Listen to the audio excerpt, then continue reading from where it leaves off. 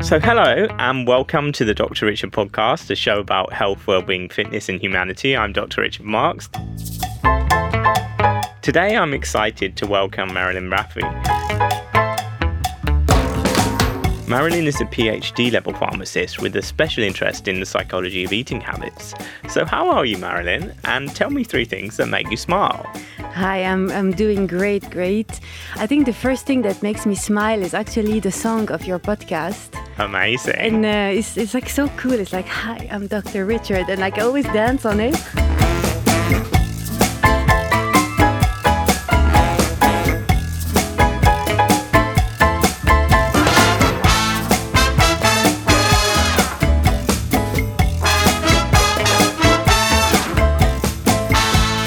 Yeah, it does make me smile. And I think that's the first thing. The second thing is, I think other people's smiles. Yes. Yeah, I feel I absorb other people's emotions, whether sadness or happiness. And we often link it to, empath or hypersensitive people. So I really feel it's almost a moral duty that you have. Now, you don't always have to show that you're happy, but always remember the impact you have on others. And smiles can spread, Yeah, so true. And I was thinking actually of this question because, I know you ask other guests and every guest has a very interesting answer. I think the third one is a bit, that I want to mention is a bit controversial. Yes. Which is, I've noticed I smile when I'm stressed or when I'm uncomfortable. Mm-hmm. Yeah, when I'm in, for example, meetings and I feel there's tension and I smile. And sometimes I look around, I see that other people do it and even more women. So I just wanted to mention it because... Is it either just a smile of just of habit, or is it almost like a mask, masking something, or is it just like a nervous giggle, Yeah, good question. I think it's a bit of everything. I think it's my personality that, I need to make everyone comfortable. So if I feel there's tension, I smile. So, and maybe a habit because... the smile is, I think, one of the first things that kids do, and they copy their, parents. They smile for their parents. So I think it's something that we copy. Yes. So in a way, it could be good. Maybe if people smiled to me when I was younger. Yeah. Usually kids come smiling or crying to start with, one or the other. Yeah, I can guess if they come to your clinic... Maybe they arrive crying and then they leave smiling. And we would hope so.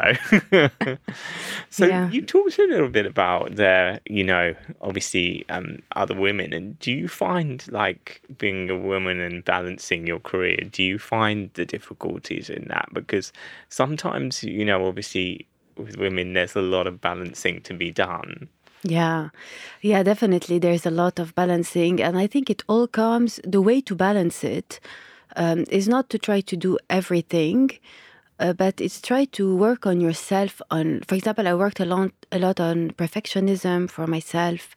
In the past, I used to receive an email from work and I used to think of it for hours. It took a lot of time just because I was stressing, am I answering the right email? And then working on yourself, you kind of start saving time.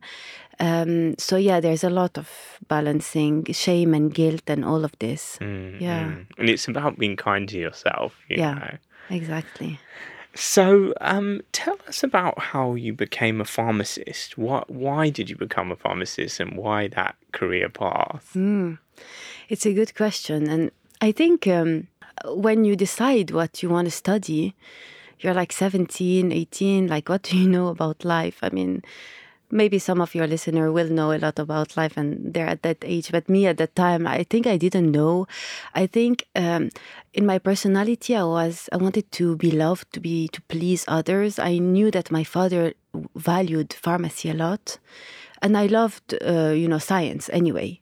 So I think I did it just to unconsciously to please or to be the person my parents wanted me to be. So when you think back, you're like, oh, yeah, that's That's how it happens. Yeah. And what about the PhD? Yeah. How did that come about? And what was your PhD in? Yeah. So what's my PhD in? I think if you even ask now I don't know, my entourage, they still don't know. I've explained 10 times and they're like, can you say it again? No, it's basically, my PhD is on the study of how medication, drugs, affect our genes. And specifically, I studied it in the eye for eye diseases. Right. Oh, very interesting. Ocular. Yeah. That's so Yeah, interesting. ocular. Yeah. Ophthalmologists and ocular surgeons as well. Yeah, exactly. Yeah. And that's very interesting, obviously, because the vaccine that for the pandemic, obviously, that was something that was thought to at least alter RNA. Yeah, exactly. If not DNA. So very current at the moment as well. Yeah, and I try also to use it because what I've noticed in my PhD, and then I'll answer the other question of how I got there. But what I've noticed in my PhD is that the way your genes change their expression will really depend on the environment. So whether you put medication, whether you put different things and change even the light, and for me it's a bit positive because when I have people coming to me for emotional eating and they're like, I'm doomed, my genes are not good. I'm like, no, environment can definitely change and there's hope. So how much is nature and how much is nurture? Or is it a combination? Yeah, I mean, the percentage, I think it's $1 million question, but definitely a combination. And also, of course, you have things that are definitely nature, very hereditary things.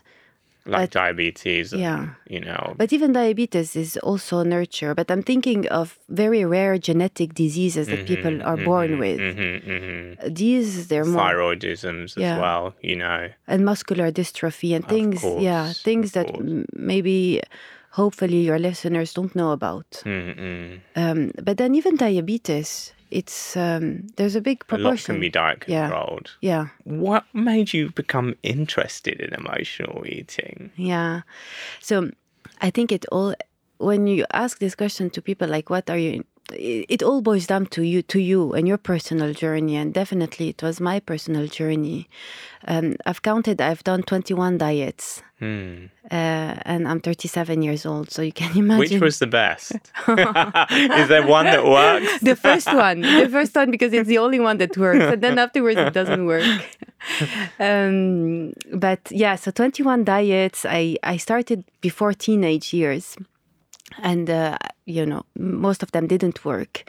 And then I realized that at that time I was starting therapy and everything. And one book led to the other. And I found this book called Breaking Free from Emotional Eating by Janine Roth. And I started reading it. And it's the first time I realized, actually, the diets don't work. Not because I don't have willpower.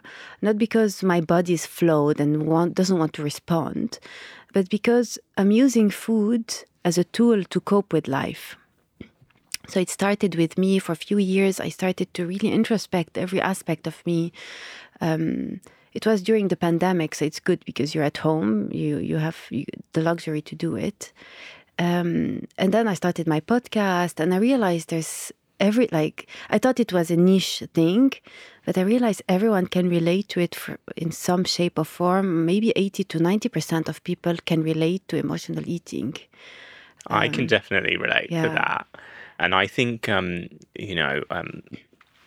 had been a dentist, we're also strict on ourselves in terms of sugar. Yeah. And, even more is talked about sugar now. But in reality, I do say to people, you need your blood sugar as well. We don't want you fainting and because you're so strict not eating sugar. But there's better sugars that you can eat, not necessarily refined white sugar, but, there's honey or more natural sugars. And, sometimes you need a little bit of sugar. So it's not to absolutely eliminate something, but it's about kind of bringing it into more equilibrium, Yeah, definitely. And it has been shown that if you restrict too much, people will binge. So definitely, great advice that you're giving to your patients, the balance. The other thing is that, especially for emotional eating, is the way I always say this on social media, it's neither good nor bad. Sometimes it's good because the emotions you're feeling are so strong, so unbearable, that it's if you want the safest or the healthiest thing to do. But the moment the only thing you do to soothe your emotion, the only tool you have in life is food, is sugar, then it becomes problematic. So it's like, yeah, finding this balance. Of course, you have everyone, like it's human nature. It's like survival to eat sugar, to feel better. It will release dopamine and serotonin and everything. But then if you can't cope with your daily activities, unless you have the food, then you're like, okay, maybe I can work on it without any judgment, of course. And I think you had said before that people are happy to discuss kind of alcohol addiction or smoking addictions, but they're less comfortable to discuss and face, you know, their eating habits and eating addictions, you know, as well. Yeah, there's a lot of taboo on this, and yeah, I've mentioned it on social media. For example, I had someone telling me like, and also trigger alert, they were talking about their suicidal ideations, very happy about, like comfortable talking about it. But then when we moved to the emotional eating, they didn't want to identify themselves as emotional eaters, maybe because it's the word emotional. I've done some surveys online, like with my audience, and people prefer the word stress eating. But emotional eating is not just due to stress. It can be due to guilt. It can be due to shame. It can be due to boredom. You know, there's so many nuances. And it's interesting as well how when it comes to some eating disorders, it's about control. They're controlling the portions, and those are the people who have, obviously, like eating disorders like anorexia. Those people want to be in control, and food is a way that they control and portion control, and so there's that aspect of it. It's not just the excessive side. There's also, you know, under eating as well. Yeah, definitely. And I've had also some content on anorexia, and it definitely comes from control. And sometimes it's not about only the looks. Sometimes it's about receiving love through your body, because you were in that time in your life where you had a bit of low self-esteem or very low self-esteem, parents that were like emotionally unavailable, and then you got the love or the attention through, like, oh, you look thin today. And they do it for that reason. And emotional eating, also for your listeners, it could be useful for them. It's a range. It's not it's not an eating disorder. It's everything that's outside. You have anorexia on one end. The other end, you have bulimia and binge eating disorder. Bulimia is when you purge, and binge eating is when you don't purge. And then in the middle, you have emotional eating. It's not yet a clinical disorder. And for me, I found the issue is that there's nothing online for those people. There's no help. If you want. That's kind of within that normal range, but still outside of it as well. And obviously, you've kind of spoken and researched with many experts on psychological eating. And tell me about that. You know, you've interacted with medical experts as well. And what are their views, and what have you learned through this? Yeah, it was this journey actually was fascinating, because I guess maybe you can relate to that. When you interview people, you learn so much also. So in my podcast or in my work, I try to talk about everything apart from food. Of course, sometimes we talk about food, but I think most people know what they should and shouldn't be eating. They can't do it. So we talk, as you mentioned, the psychology. I've interviewed people like Susie Orbach. She's like very, very famous in this area. Her book was, I think, published in the 80s or 90s. And this was a big revelation for me. It's called Fat is a Feminist Issue. And she describes that sometimes we keep the food for unconscious reasons to protect us. So again, some disclaimer alerts and everything, but some, especially women, sometimes we keep the food to protect us from sexual aggressions and things like that. So there's a lot of people that you feel like do a lot of, they try, but it's not working. So it's really the hypnotherapy. I know you've had guests also, hypnotherapist in your podcast. So these are the things we look. And also there's the other aspect, which is the life coach and like mental fitness coach, is how to be, how to break my limiting beliefs. Some people have limiting beliefs. I don't deserve to be thin. Or if I'm thin, people won't love me anymore. All those things. And this is the things that I've learned, that it's so unfortunate that when you want to work on your health or body, you just count the calories and that's it. There's so much more. Yeah. And obviously there's also the side of body acceptance, which is coming. What do you feel on that? What's your views on kind of, body acceptance being bigger and kind of accepting that? Or should they still be making effort to, be more healthy? It's a good question with a lot of controversy. Of course. I think, so the basis is that everything should come from not judgment and no shaming. Because if you judge and shame someone, they will binge, for example.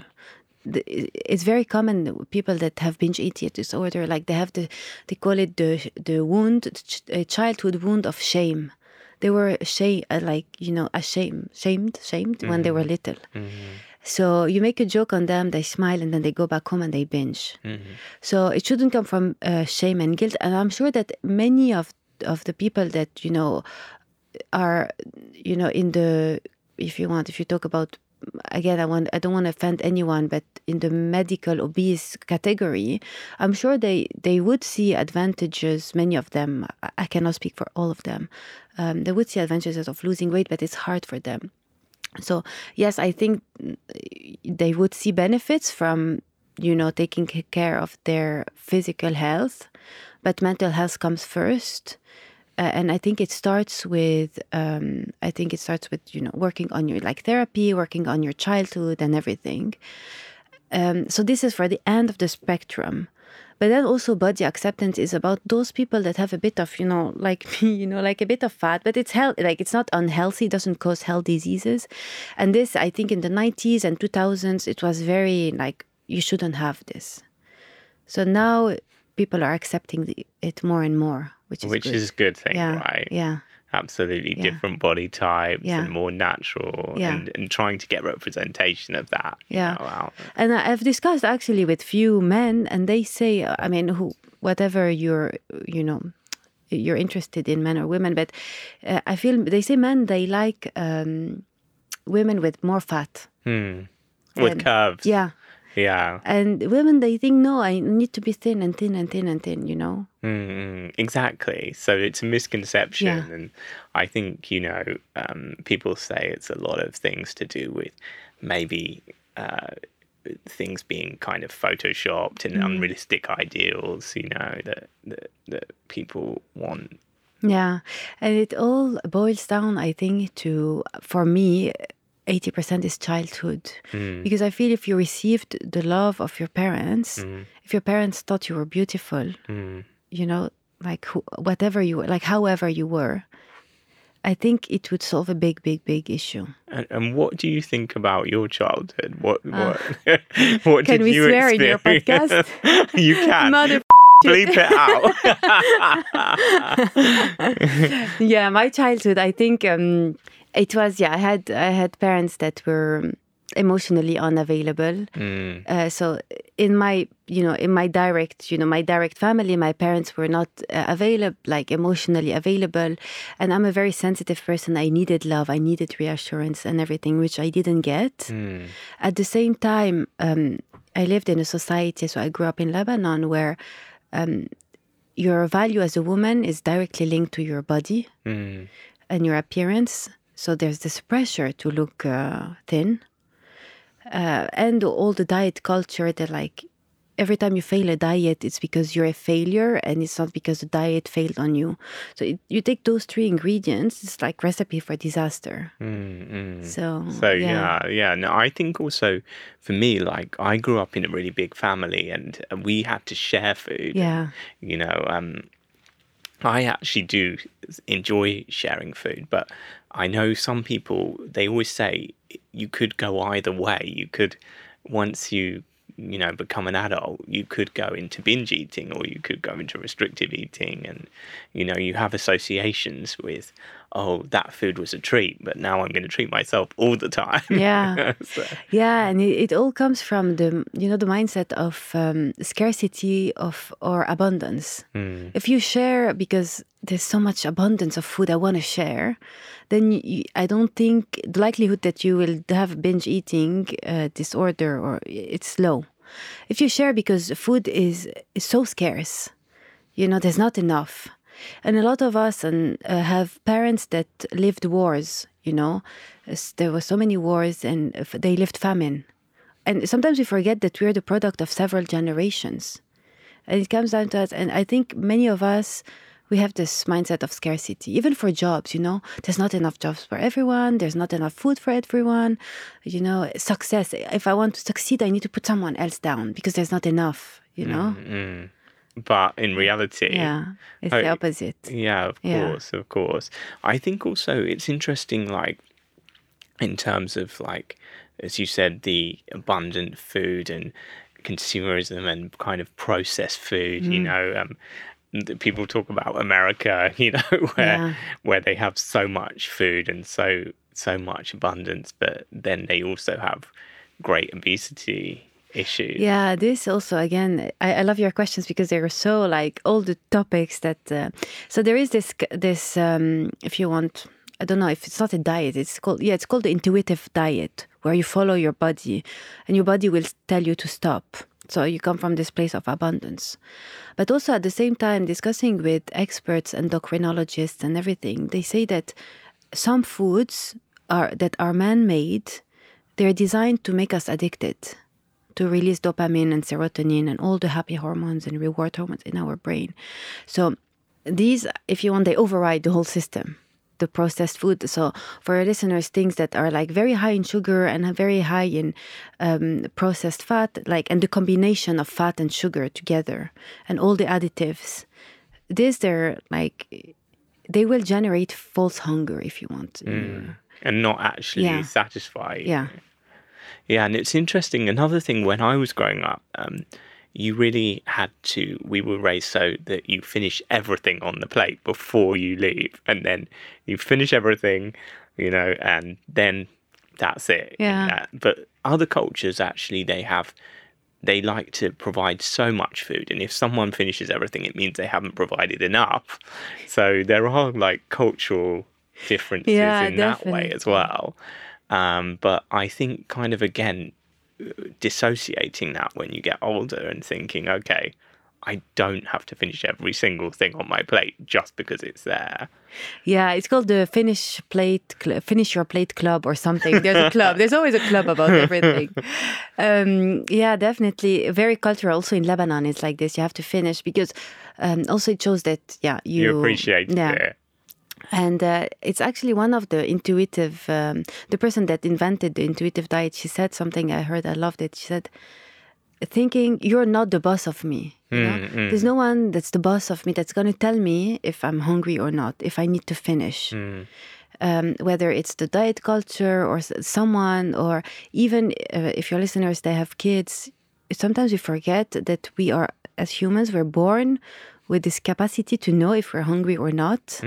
Sometimes the parents, they, again, without judgment, we're all trying to do our best here. But just always remember that as humans, you have this innate ability to know when you're hungry and when you're full. Yeah. And I think now, obviously, there's kind of fasting has become more popular, and actually, you don't have to feel full all the time. Yeah. There was a feeling before that people felt, oh, I'm hungry, now I have to eat, and I should never feel that feeling. But now people are becoming more used to the idea that we would have naturally, being in nature, and we would have not always had abundant food. Yeah. And I guess we're definitely, if you want, overfed as a society. And intermittent fasting has a lot of advantages like that have been proven, like even on brain function and diseases like epilepsy and everything. However, if like your listeners or someone that you're listening, you suffer from emotional eating, or an eating disorder, I think it would be very detrimental to start fasting before healing the relationship with food. So if you take a stepwise approach, for step one is to heal your relationship with food. Once you feel strong, then you can start to, add the next layer. Yeah.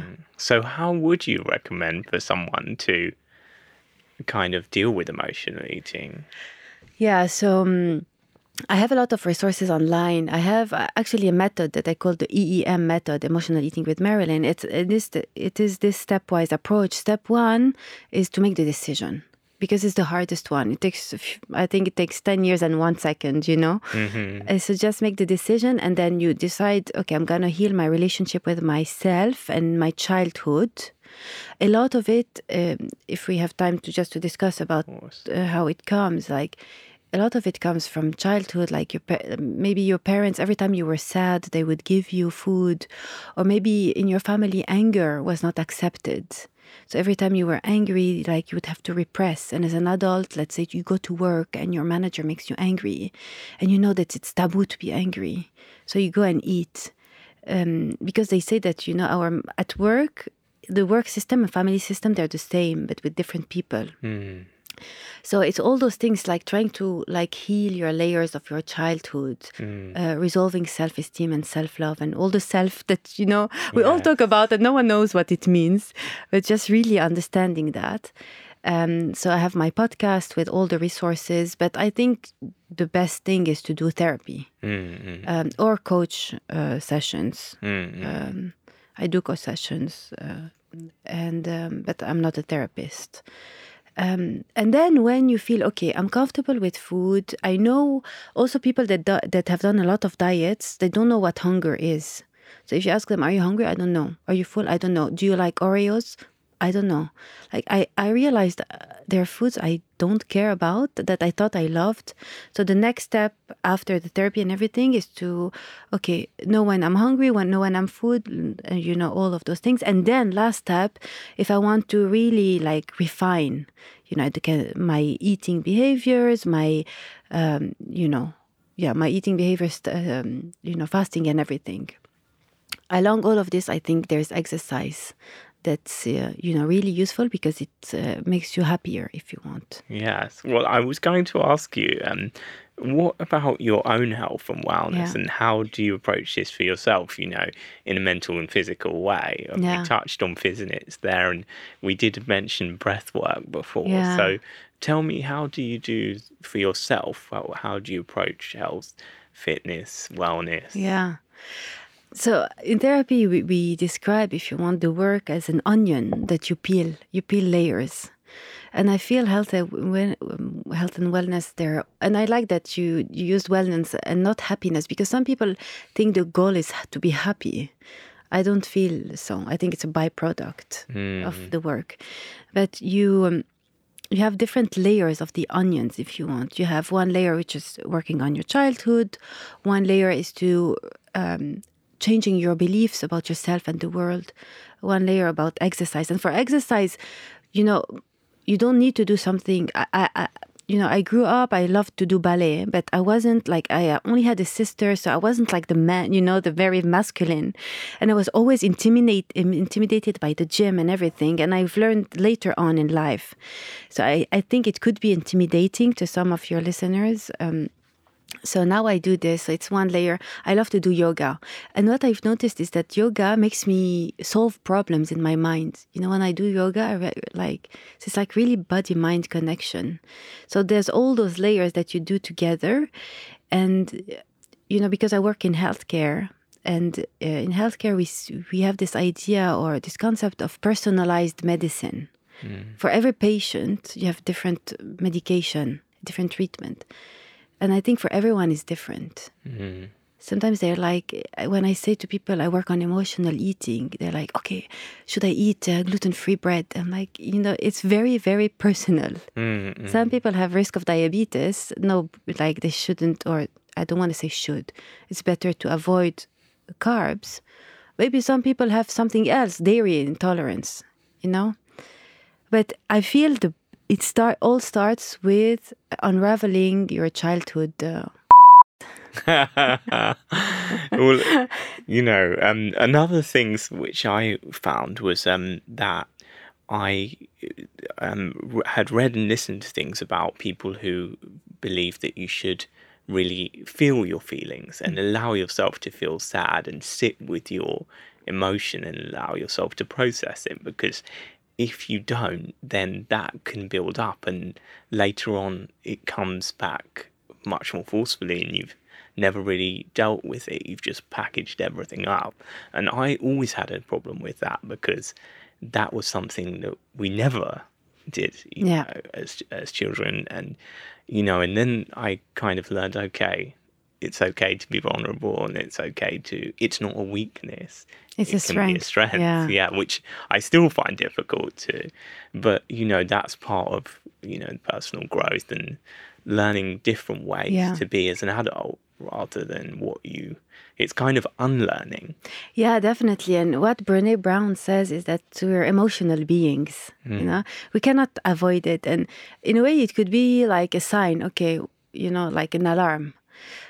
I'm all about feeling your feelings. I think that's also the French Lebanese side. Maybe that's it. The British side is no feeling. But you know what? When I grew up, like I always say this, we at school they teach you how to calculate the volume of a cube or something. They never teach you about emotions. No. And you're like, how are you feeling? And you're like, okay, in my language of feelings, I have okay, not okay. Stressed, and that's it.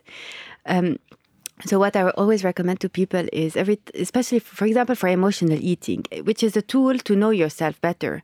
It's not something that you have to hate. Okay, I eat emotionally. No, I can use it. So I'm going to eat and I'm not hungry. What do? You can Google the wheel of emotions. You will have a wheel.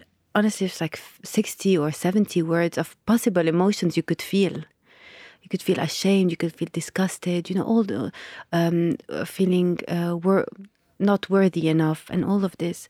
And when you know what you're feeling, you can find a solution.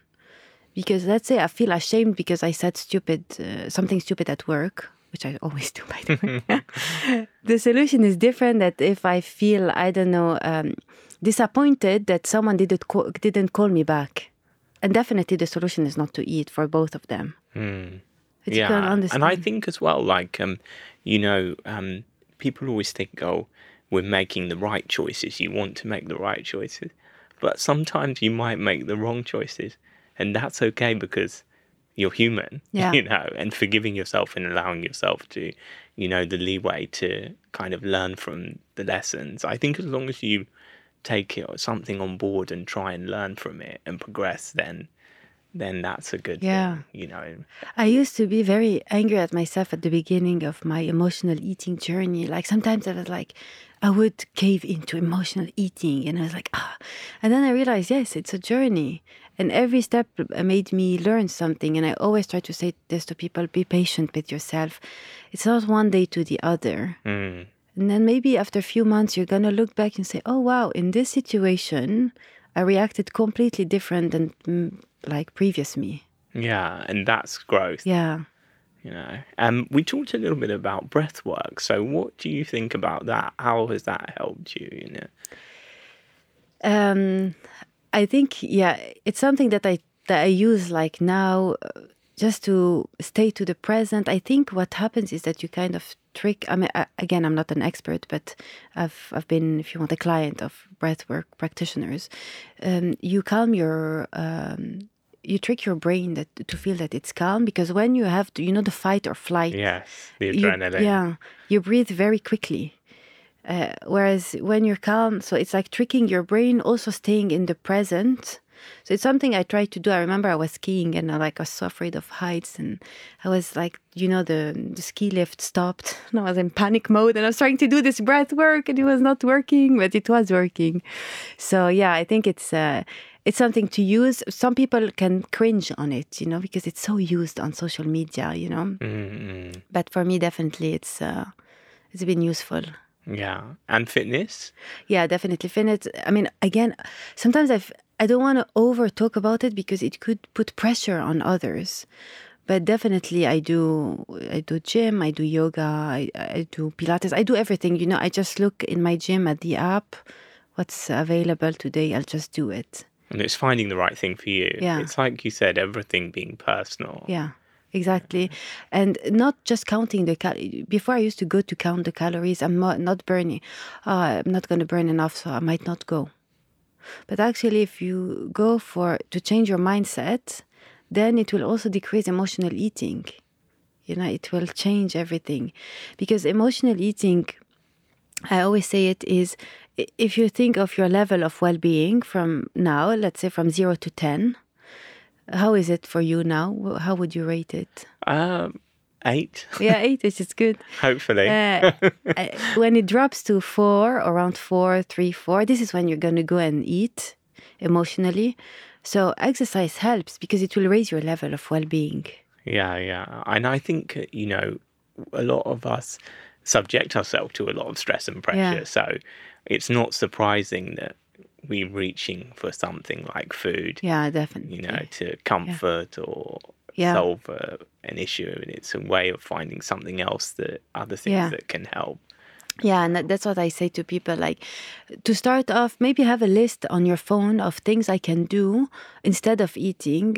Of course, that don't take 30 minutes, because eating takes 5 minutes, so quick, it's so cheap, it's so easy, so available. So if you want to replace this habit by something else, find something, maybe on your phone, put a list of 5 things you could do next time. Breath work, if you like, or dance. I love to do yoga. You can do yoga for 10 minutes. But I know this can make people cringe. Some people like to draw their emotions or read a book. So things like that. Yeah, it's really interesting. Yeah. Yeah, and even I've seen those adult colouring books that became so popular, you know. Yeah. What I wanted to ask you, what are your plans for the future? Oh, interesting. To change the world. Good, that's good. For the very near future. No, I'm joking. So my plans, I have a secret project. That's how they say it. You know, I have a secret project. No, I'm working on a tool. It's going to be available in a few weeks, maybe months. A practical tool that you can, have. Physical tool to work on your emotional eating and work on your, self-awareness. Very tailored to emotional eating, because I feel there's not a lot of resources. So watch this space. It's coming very soon. Wow, that's brilliant.